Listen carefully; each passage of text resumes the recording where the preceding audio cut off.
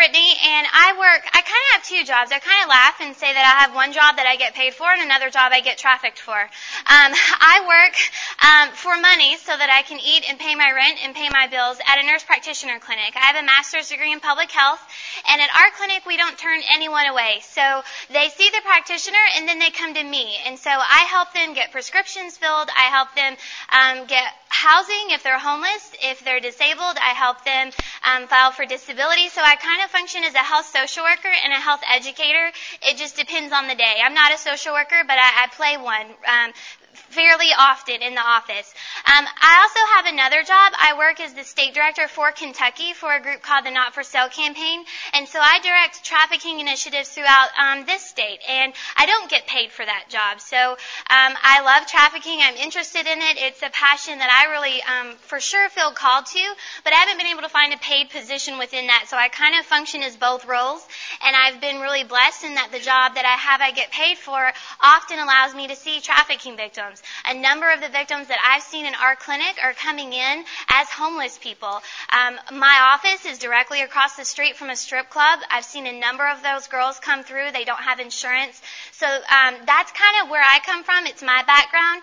And to give you a little bit an overview of what we're going to do, I'm working on developing hospital protocols for clinics and hospitals in the state of Kentucky so that if you go to a hospital and you are potentially a trafficking victim, there are the same protocols in place for you that there are for domestic abuse victims, for rape victims, or for child abuse victims, because everyone kind of knows that inclination that something's wrong, something's not right here. But if it's potentially trafficking, nobody knows first off how to identify them, and nobody knows what you do then.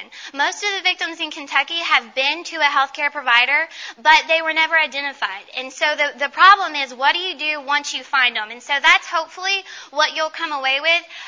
Just by show of hands, how many of you have attended the other sessions on trafficking? Okay, great.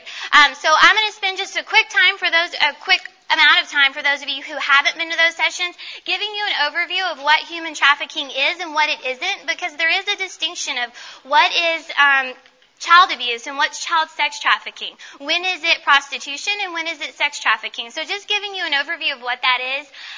And then we're going to spend the majority of our time on identification and assessment, and then what you do next. So hopefully that works.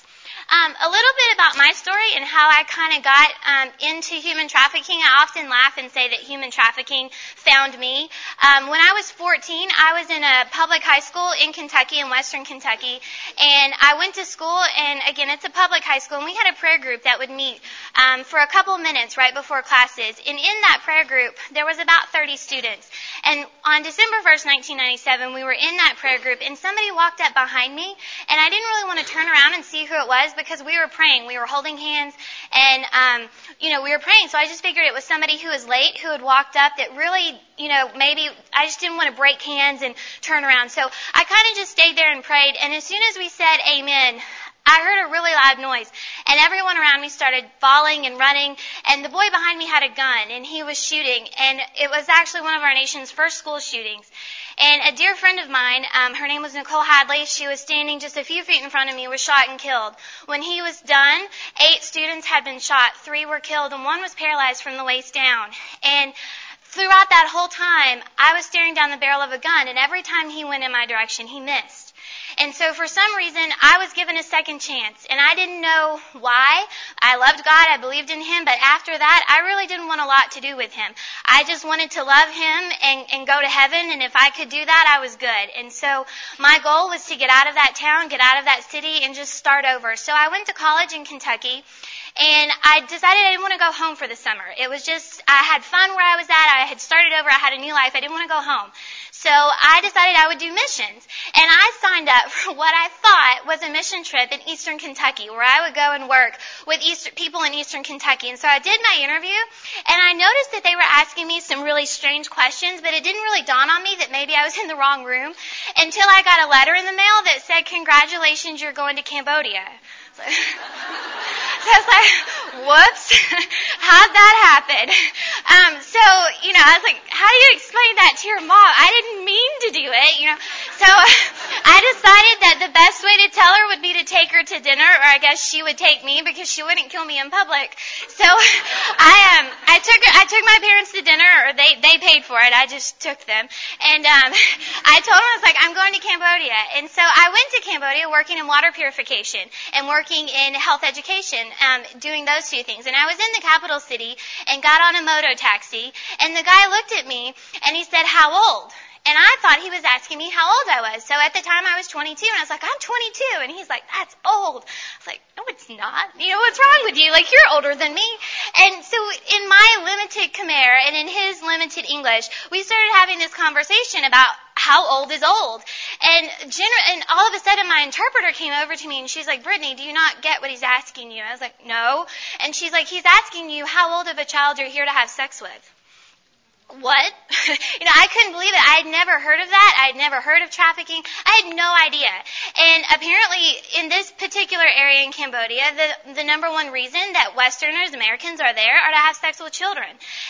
And that's why he thought I was there. And I had no clue. So I went back home after that summer and started researching trafficking. I went back to Cambodia 4 more times and was able to take other students who were going on purpose, who knew where they were going, and made sure everyone of my team knew they weren't going to Eastern Kentucky. We were going to Cambodia. And so went back and came back home and realized human trafficking just doesn't happen in Cambodia. It happens here. It's in your own backyard. And so I started researching everything I could get my hands on.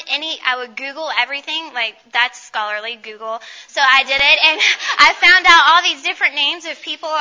But there was a huge lack of resources in healthcare. And so anyone who had their name attached to anything with human trafficking in healthcare, I would call them, email them, talk to them, and just kind of figured out what I should do. So I contacted Not for Sale and was like, how can I get involved? And Not for Sale, you don't ever ask a question because you're that person. So they said, well, why don't you be the director for the state? Okay, sure. And so a couple years later, I'm here. And so what I want to do for you again is just give you a brief overview of what trafficking is, since many of you know, and then spend the majority of the time giving you concrete tools, concrete steps, so that when you leave here, you have an idea of what to do if you find a victim wherever you're at.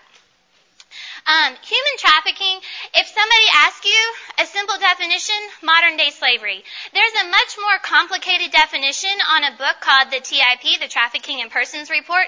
It's a long paragraph. I won't read it to you. You can Google, as everyone does, Trafficking in Persons 2010, and get this amazing book. It's huge. It's free. It's on a PDF format. It gives you a great overview of trafficking in a lot of different countries, but also specific definitions. But the easiest to remember, trafficking is a form of modern-day slavery.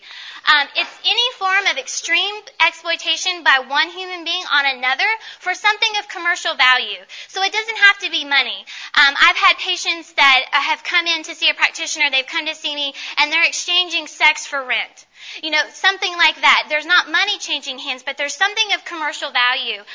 Drugs. Oftentimes, in Kentucky, we have a few cases right now where children are being trafficked by their parents for drugs. Their parents are drug addicts. They're addicted to different things, and the way they get their drugs is to prostitute their children. That happens, I know, here in Kentucky, and I'm sure in other states as well. Kentucky, especially Eastern Kentucky, is number 1 in the nation for prescription drug abuse. So I'm sure, I've not researched Eastern Kentucky, but I'm sure that kind of thing is going on there. I know it's gone on in Louisville as well as in Lexington.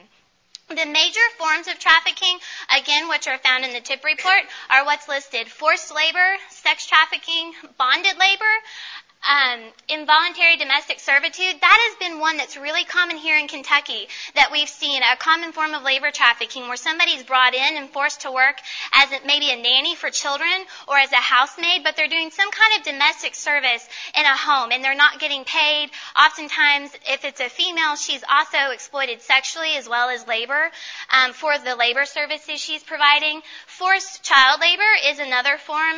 You think Nike sweatshops, that's kind of what people think when they think of child labor. There's a number of ways. Children are often trafficked in forced labor in the cocoa industry. 70% of the world's chocolate is in the Ivory Coast, and a number of the people that harvest that cocoa are children. So you've got forced child labor, child soldiers, which are children who are taken and forced to fight in one you've probably heard of is Invisible Children. That's a really common NGO that works with child soldiers, but they're forced to fight. That is a form of human trafficking. Not necessarily because they're a child soldier, but many of the children are forced to carry the weapons. The girls are used as sex slaves. So child soldiering is its own category, but it can have elements of trafficking inside of it. You also have child sex trafficking. And so when you look at the TIP report, you will see a big explanation for each of those categories. But those are the major forms. Sex trafficking, those 3 words in orange, those are your 3 most important words, force, fraud, or coercion. If it's an adult, you have to prove that force, fraud, or coercion occurred in order for it to be sex trafficking. So it's any commercial sex act that's induced by force, fraud, or coercion. But if it's a minor, you don't have to prove force, fraud, or coercion. If a minor is involved in a commercial sex act, they're a victim of sex trafficking. In Lexington, not too long ago, we had a 14-year-old girl who was working in a strip club across the street from my office. We don't have to prove force, fraud, and coercion. She's a victim of child sex trafficking because of her age. Some of the places that you can find victims, especially here in the States, massage parlors, hair and nail salons, strip clubs, and escort services. The girl I just mentioned previously was in a strip club. I don't know about this particular place, but I was flying home back to back to Cincinnati, and I was driving to Lexington, and I got off on I-75 on a truck stop, and right next to the truck stop was a massage parlor that was opened, and it didn't dawn on me that that was weird until it was 2 o'clock in the morning. I don't know about you, but I don't get a massage, but if I do, it's probably not at 2 a.m. You know, who does that? There's something going on, and so you kind of need to look beneath the surface when you see some of those things. Nail salons. There's a nail salon in Lexington and one in Louisville that's open at 3 a.m. Who gets a pedicure at 3 a.m.? Not many people. So you can kind of get a feel for where some of these people might be if you can look beneath the surface. Find out what their hours are. When do they work? Where do they sleep? You know, we'll talk about that in a minute, but those are some of the places we have found victims here. Labor trafficking, again, you want to look for force, fraud, or coercion. So it's the recruitment, harboring, transportation, provision, or obtaining of a person for labor through the use of force, fraud, and coercion. A number of these victims, we've worked with some victims who have been found in hotels. They're the janitorial staff at the hotel. They are, again, hotel services, agriculture farms. A number of victims who are trafficked are working on horse farms or agricultural farms in the state of Kentucky. So if you are in a state that's an agricultural industry, look for those. You can that's where you need to start looking. Housemaids and nannies, again, is another one. Human trafficking, human trafficking statistics, basically the number that's thrown out a lot is 27 million, is that there are 27 million people in the world in slavery today. That's more than at any point in our history. That's more people in slavery in the world today than were enslaved during the transatlantic slave trade. That's huge. The International Labor Organization estimates that for every trafficking victim forced into prostitution, 9 others are forced to work. So by and large, labor trafficking is the most prominent form of trafficking in the world. Oftentimes you see movies like Taken and things like that, and you understand sex trafficking, but we forget that component of labor trafficking, and that's here. It's all over the world. It's here in your own backyard. But for every 1 girl in a brothel, 9 others are forced to work. That's huge. Trafficking is a business. It's a huge money-making business. The TIP report said that $13,000 per year is generated on average by each laborer. Imagine if you're a trafficker and you had 15 people and each of them made a minimum $13,000. That's huge. This is a huge business. As many as 2.8 children live on the streets.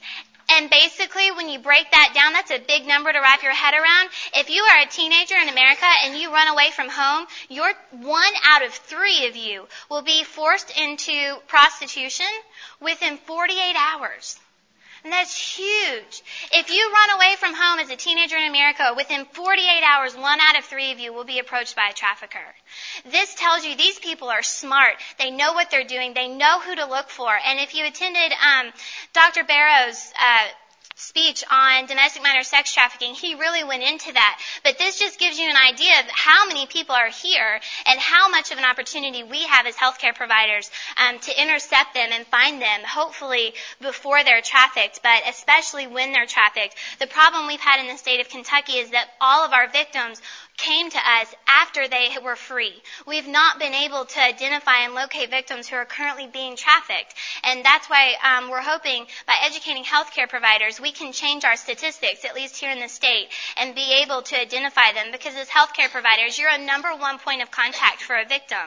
And sometimes that surprises people, but if you think about it, you can take a drug and sell it one time, and then you have to go get another one. You can sell a person over and over and over. You don't ever have to go get another one unless they get sick or die.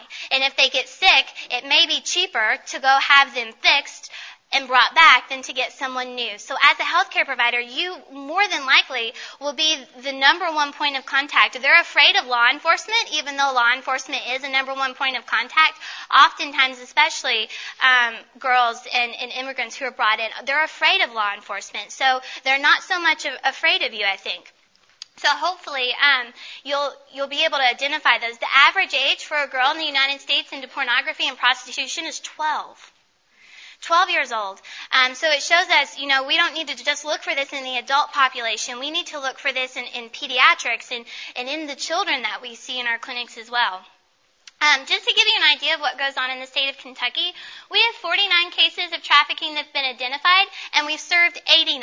The difference in those numbers is we have a lot of victims who came to the state of Kentucky for services, but they weren't trafficked in our state. So we have 89 victims that we serve. And when I say we, I don't mean not for sale especially. It's Rescue and Restore. We are blessed that we have an amazing Rescue and Restore coordinator who works with our victims directly helping them get T visas, U visas, a number of different types of assistance. And so this is by no means completely representative. This is just what's come across her desk. And there's only a few people in the state who work on this.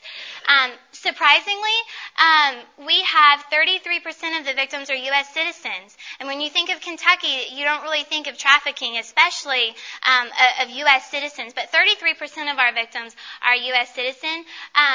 Some of our numbers have switched from this time last year. We used to have a larger number of labor trafficking victims, and that's because here in the state we are an agricultural place. We have horse farms, we have agricultural farms. We're a big farming state, but our numbers have switched, and we actually have a little bit higher number of sex trafficking victims, and these numbers are current as of yesterday. So I was really excited to get those.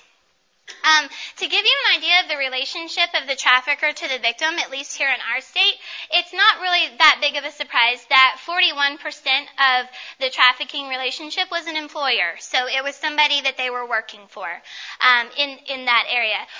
One was a husband or a boyfriend. So oftentimes in my clinic that I work in, a lot of the victims are victims of domestic violence as well as victims of trafficking. So you oftentimes will see similar types of violence overlap like that. She had no idea what trafficking was. That phrase meant nothing to her. But when she was explaining to me kind of the abuse that was occurring in her home from her husband, it was obvious that he was also trafficking her. So she was both domestic violence and trafficking. The one that is interesting, we took our labor cases and we divided them up by industry. 22% of our labor trafficking cases in the state were in hotels. I was floored. I couldn't believe it. I had a group of students who went out and blanketed the city with posters that had the 1-800 number on them, and I'll talk about that in a minute. And I was surprised that the places that would not let us put those posters up were gas stations. They had posters up for 1-800 numbers for domestic violence, for sexual assault, for a number of other kinds of violence. But when we asked to put these posters up, they said no. And then I got those statistics. 17% of our labor trafficking cases were in area gas stations. Well, that kind of made sense then.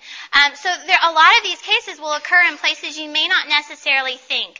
So if you are in a state, what you can do is go to Rescue and Restore. Again, Google it. That's my friend. Google Rescue and Restore, and it'll tell you what state you're in. Well, you should know that, but it'll tell you. That didn't come out right. website, it'll tell you, if you click on it, who your rescue and restore coordinator is. And they should have these same statistics for your area that I've been able to get for ours. I get them through Rescue and Restore. If you don't have a Rescue and Restore in your state, chances are they may be doing your state as well. Some of them overlap, I think. So call somebody in Rescue and Restore and ask how you can get these numbers, because this is a really good way to figure out where trafficking is in your area. What types of trafficking might you see in your clinic? Try and figure out what these are. They should have these numbers for you. So Rescue and Restore has them. The trafficking side, I said it's obviously a business.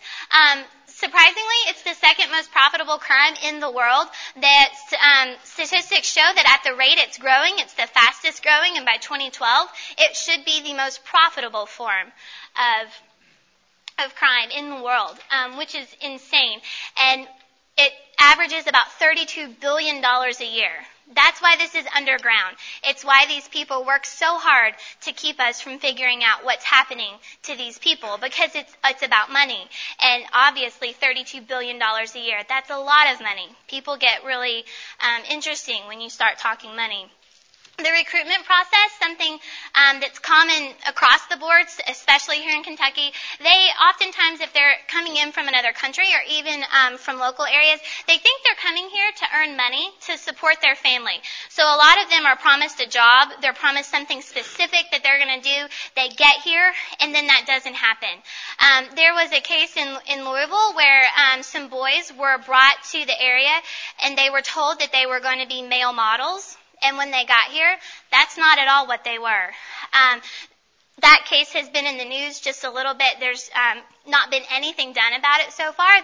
There's still investigations going on. But they were boys who didn't have a strong family support. They didn't really have any friends, so when they get here and they figure out that they've been tricked, who are they going to call? They really don't have anyone. So they're preying on people's vulnerabilities to get them here.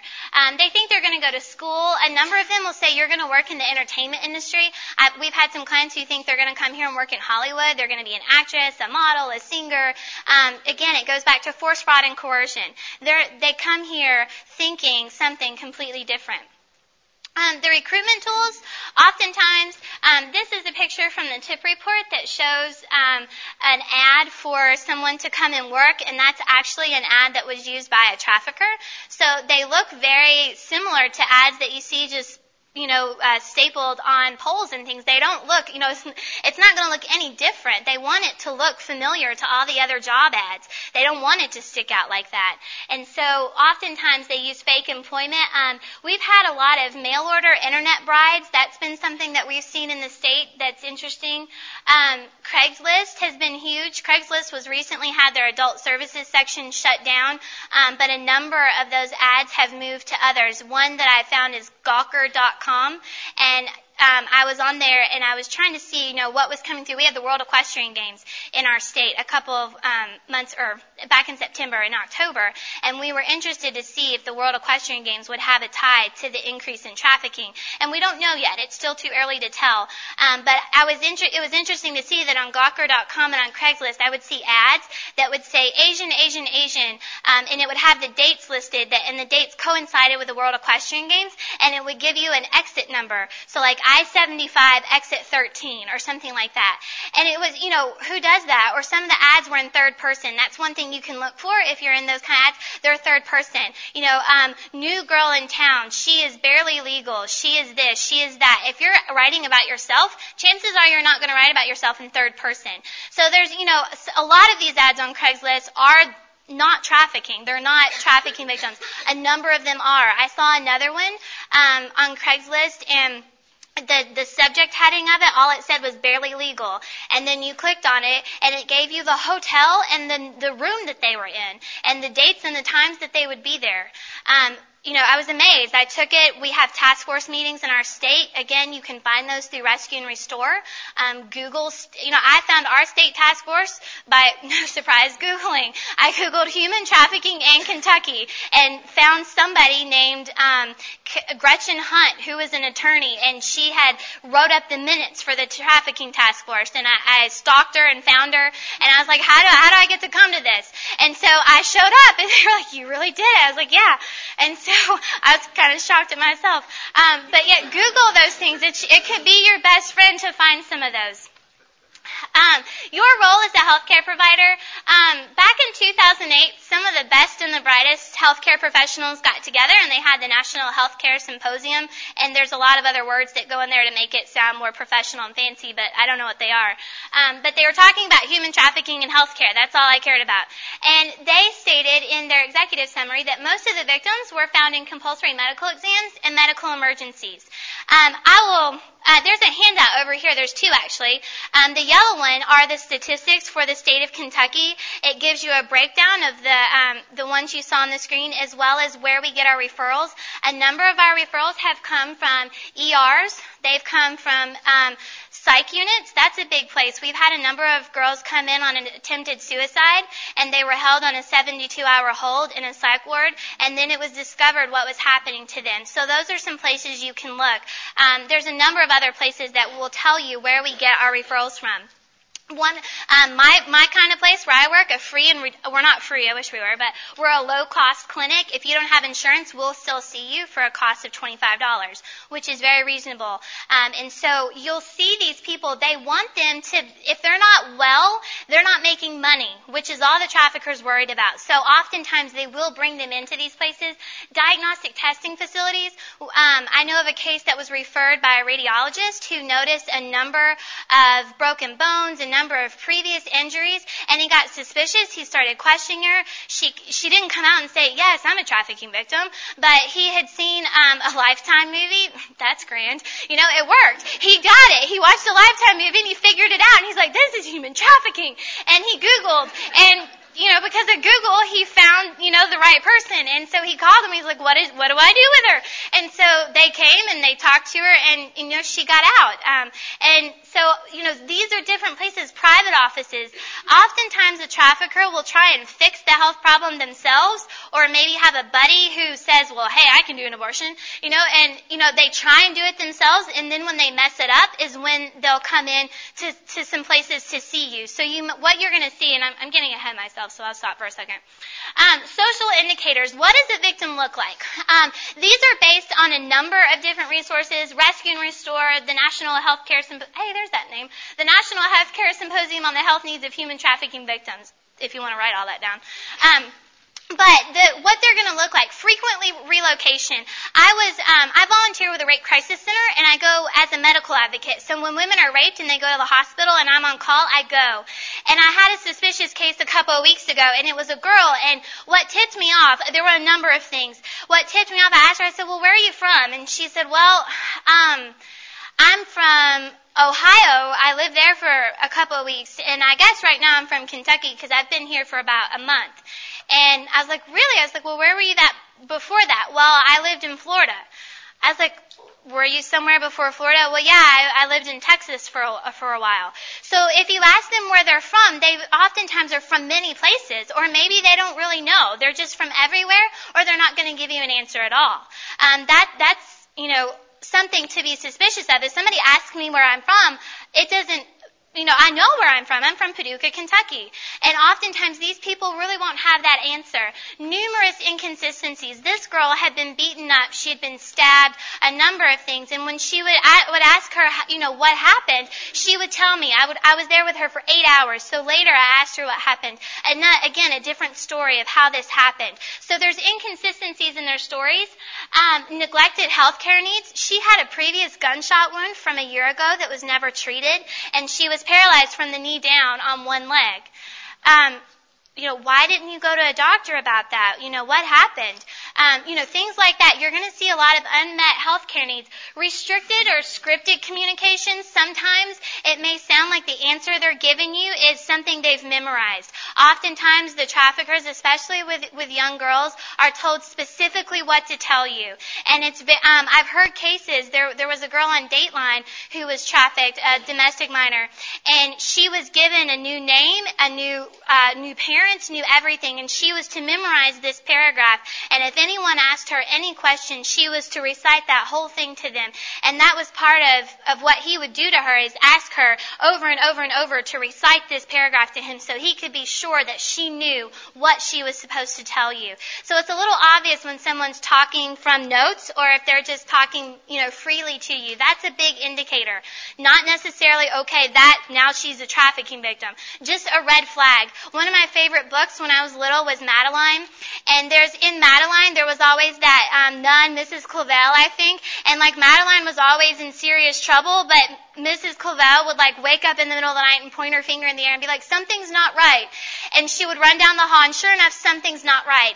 And that's really, as healthcare providers, what we need you guys to know. Know these kind of things. Have that Mrs. Clavel instinct that something's not right.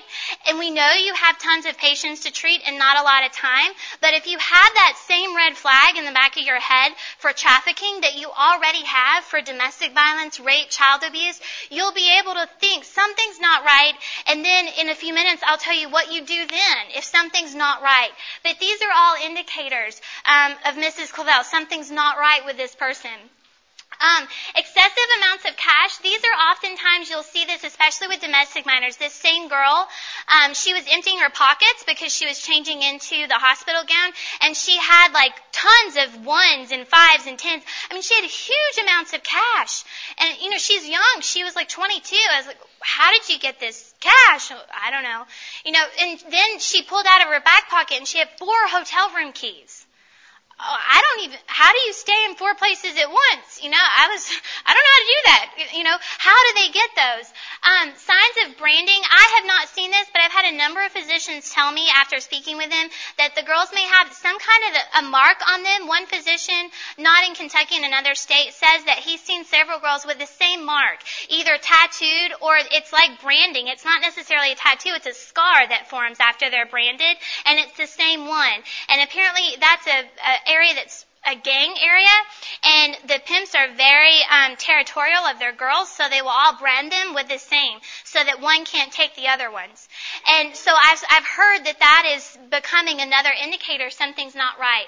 Lying about their age. If they're 14 and they're telling you they're 18 and they look 14, if it looks like a duck, it's probably a duck.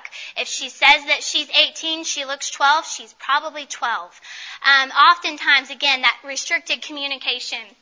The presence of an overly controlling, abusive boyfriend, this one's huge. Before I worked in this clinic, I worked in a neurology clinic, and I'll never forget, I had a girl that came in, and she was old enough to be my mom. She's not old, but she's, older than me. She's not a girl.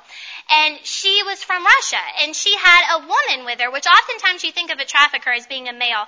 And she had a woman with her, and so I brought her back, and I got her weight, got her height, did all that stuff, got her blood pressure, and I was asking her a question, and I said, can you tell me what medications you take? And the woman put her hand over, and she said, she takes this, this, this, and this.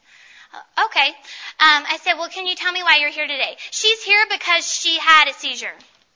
Okay. Well, this girl was never allowed to speak, and I asked the lady, I said, well, would it be okay with you if she answered some of the questions? Because that's kind of what our clinic requires, is that she has to answer for herself. Well, she can't answer you because she speaks Russian, and I have to be here with her because she's married to my son, and I have to be able to tell him what you guys are saying when you're done. So I have to be in here the whole time. And every time she would come in, this lady would come in with her. Well, a couple of days after I saw her in the clinic, I got a phone call for a med refill, and it was that girl. She spoke fluent English. She understood exactly what I was telling her. But she, every time she would come into the clinic, that woman would be with her. And, it kills me every day. I didn't know about trafficking then. I didn't know what to do. And I just thought it was odd, and so I didn't do anything. And I still wonder to this day, where is she and what's happening to her? Because she was from Russia, and she was married, apparently, to this man. But she was never allowed to come into our clinic alone. The only time you could talk with her was on the phone. But when she was in the clinic, she didn't speak English. I have to talk for her. So we'll talk about what you should do in those situations, but those are huge indicators. I mentioned this, when they come in, they're going to have unusual infections. Dr. Welch did a great presentation yesterday on the health consequences, things you might look for. Look for things in a late presentation. It might not be a cough and cold. It may already be pneumonia. So you're going to see a number of things that are festering, that are waiting until the very last minute, because it's like, why didn't you come in last week? Those kind of things. These are not your perfect patients. At least, when I get a patient, I like them to have health insurance. I like them to be polite and appreciate my hard work. I'm here to save the day. Appreciate it.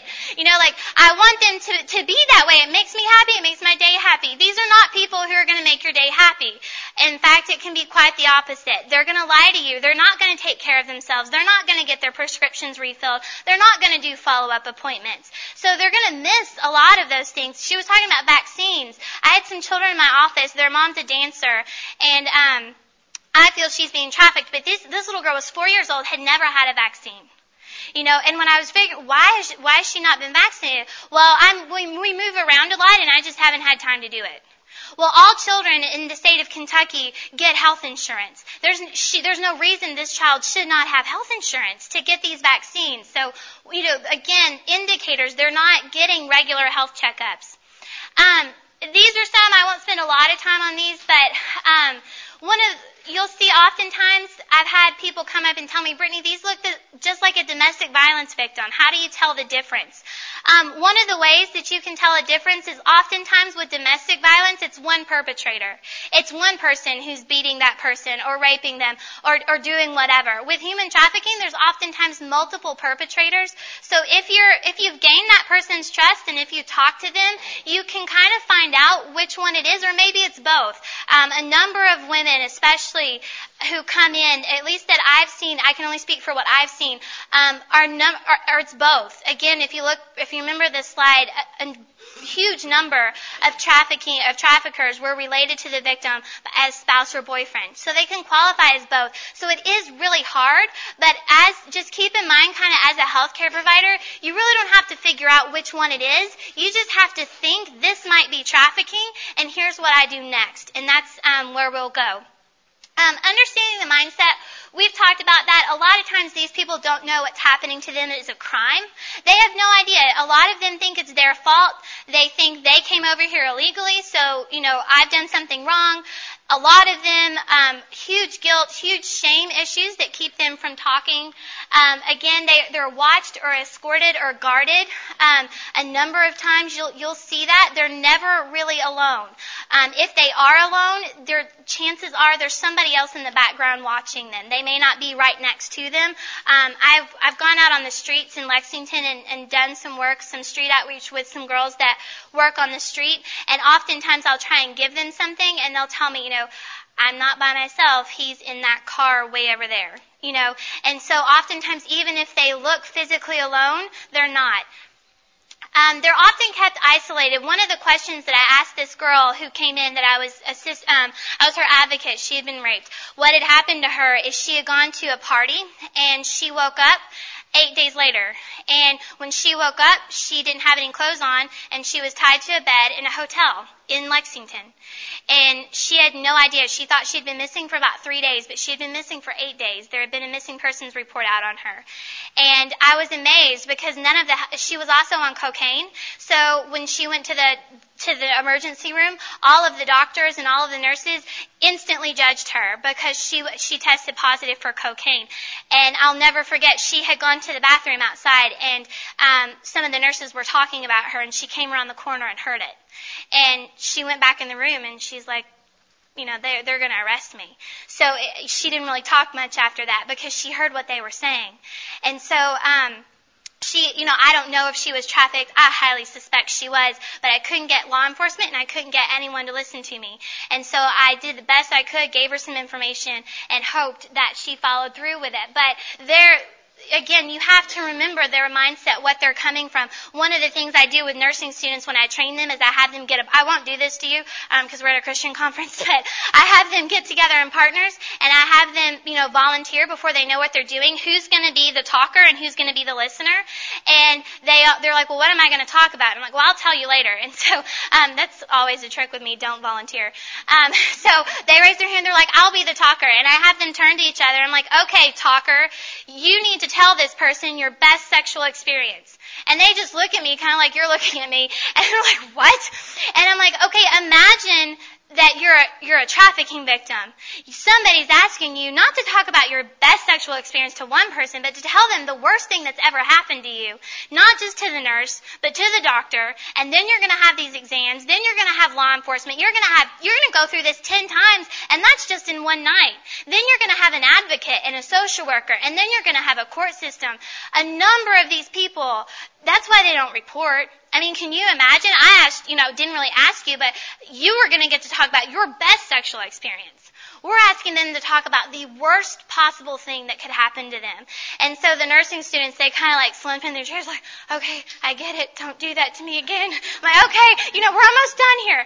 So again, understand that mindset. These are not your perfect patients. These are not the people who are going to come in that you're going to have this wonderful day with. When I get victims who come into my office and I suspect trafficking, I leave in the fetal position. I'm like, dang it. It's so hard because there's so little you can do. If I'm in the fetal position, I'm like, I've done my job. This is a technique that I tell people to remember. This is the meat. This is what you want to know. If you've identified them, what do you do? I always say ICE. You want to isolate the victim. Again, if they have someone with them, they're not going to be truthful to you. So remember ICE. Isolate that victim before you ask them any questions. I've gone in before to the nurse practitioner because they couldn't figure out how to isolate them. I'm like, I need to take you for a urine sample. Well, I'm not even clinical. I legally can't do that, but they don't know that. And I'm really not doing it, so I'm not breaking the law. But I'm like, okay, we're going to go for a urine sample. Or, they can't go to the bathroom with them. Or make something up. Blame it on your hospital policy. I'm sorry, but I'm really poor, and I'll lose my job if I don't do this. So I have to. Sorry, back off. Chances are they will. Just figure out, make something up. I'm not telling you to really go do the x-ray unless the doctor orders it. I'm telling you to make something up to get them away. So isolate that victim however you can. C, confidentiality. I told you the story of that girl who was coming around the corner and heard what they thought of her. You have to be confidential. There's been other cases reported where they have isolated the victim and the trafficker was waiting out in the hallway and the nurses were talking about the case in a good way that maybe this is a trafficking victim. Well, he heard that, took the girl and ran. So you have to be careful. You have to be careful. I cannot stress that enough. Confidentiality is paramount. So isolate the victim, confidentiality, enlist an interpreter. Do not use an interpreter who is with that victim. I don't care what you have to do. If you have to play charades, if you have to draw pictures, use an interpreter. In most hospitals in Kentucky, we have a language line. We have access to interpreters. Use them. Call Rescue and Restore. Wake somebody up in the middle of the night. Use a third-party interpreter. It's imperative that you know your resources beforehand. Go out, Google. It's my favorite thing. Interpreters, Lexington, Kentucky, interpreters, Waukesha, Wisconsin, wherever you are, and figure out who you can call or what your policy or what your clinic or what your hospital does for that and know beforehand, because oftentimes you may be able to identify a victim, but if you don't have an interpreter, you're not going to get any answer that's going to lead you to any success or have any chance of freeing that victim. I kind of did those three. Right. Communicating with them. What kind of questions do you ask them? Well, I had a student one time I was at a hospital and I was on a rape call and there was somebody else on another rape call and she didn't remember me, which was grand because I had trained her. And so she went in and she's like, "Are you a victim of trafficking?" Dang it. You don't ask that because they don't know that question. And so one of the things you can ask them, where do you work? Where do you sleep? Is anyone threatening you? Can you leave your job if you want to? All of these questions, again, can be found on Rescue and Restore. Even if you don't have a state coalition, you can go to Rescue and Restore and download a fact sheet. Also at Rescue and Restore, their materials are free. They have these little pocket cards. Doctors at War also has them downstairs that you can put in your coat pocket. So if you want to ask questions and you have a brain freeze and you forget what you're supposed to say, you can pull that out and look at it. What I've told nursing students to do is put it on a mailing label and put it on the back of their name tag because you always have to carry that around, and that way you can just flip it up and look at it. One of the things I'm working on is putting reminders and charts. I've developed some assessment tools that are going to come out hopefully, and they're little chart I don't know what the technical name is. I'm still trying to come up with it. But they're little things you put in your chart. They're assessment tools. Right now, the assessment tool is 15 pages. So I took it and condensed it down to 1 page. And it's just a couple of these questions. And that's all you need to do, is ask these couple of questions. And then if you identify a victim, what you need to do. Right here. Over here on this sheet, I have developed a decision tree. From the moment the patient walks in the clinic to the moment that you can leave the room, what you should do step by step.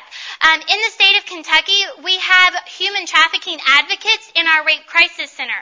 I didn't know about those people. They're freaking amazing. If you're a healthcare provider, you're in the hospital, you have a trafficking victim, call the Rape Crisis Center. They'll send an advocate out who's trained in trafficking, who can help the police not arrest them, but see them as someone different, who's there to support that victim.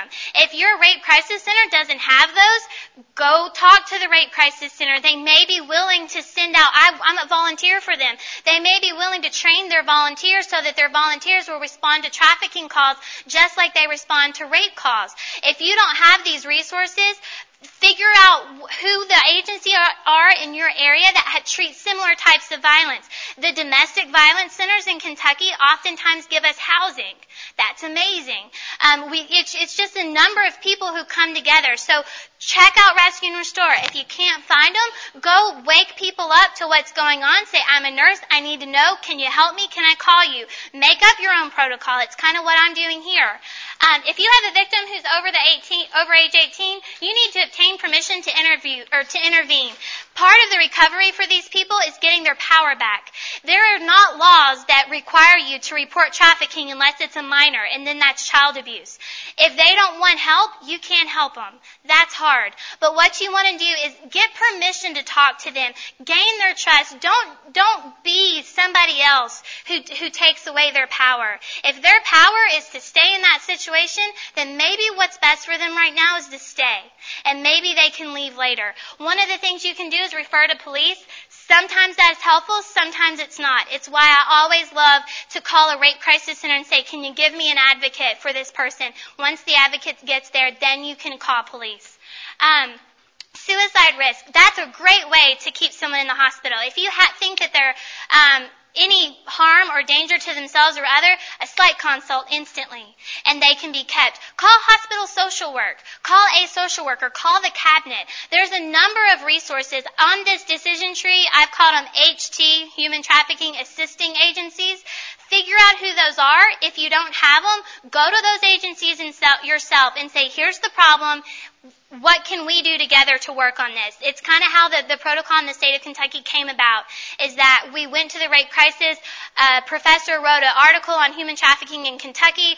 Health and Human Services gave us money and put human trafficking advocates in the majority of our rape crisis centers. It's amazing what can happen if you're the one who takes the initiative and goes out and says, what do I do? So what do? You remember the different things. You remember ICE. You isolate the victim. You remember confidentiality. You enlist an interpreter, and then you go get someone else to help because you have other patients to treat. So you go with hospital social work, call rape crisis, call domestic violence. Do your research beforehand. One quick thing I'll tell you that Not For Sale has coming out. I got so excited. I screamed. I'm in a host family, and I guess I woke them up last night when I screamed about this because it made me really happy. We have something at Not For Sale called Free to Work, and it's a database full of companies that are graded on the issue of trafficking. So let's say you're buying Hershey's chocolate, which we all know is bad, so let's use something else. Let's say you're buying a pair of tennis shoes, and you want to know if child labor is involved in making that. Go to freetowork.org, type it in, up will come the grade. That's great, but what's so cool is Apple on Monday has given us an iPhone app, so if you're shopping and you want to know if something's fair trade, turn the app on, scan the barcode with your phone, how cool, scan the barcode, and up will come the grade of that product, and it'll also tell you why they get that grade. These grades come from the International Labor Rights Forum, so they're not just somebody that's gone out and said, hey, I think you don't do a good job. So you can download that app on Monday. It's called Free to Work. Remember, the 2 is the number and not TO. But I think we're out of time, but I've got these handouts up here. Again, they're the statistics for Kentucky and a decision tree. If you have questions, I'll hang out up here.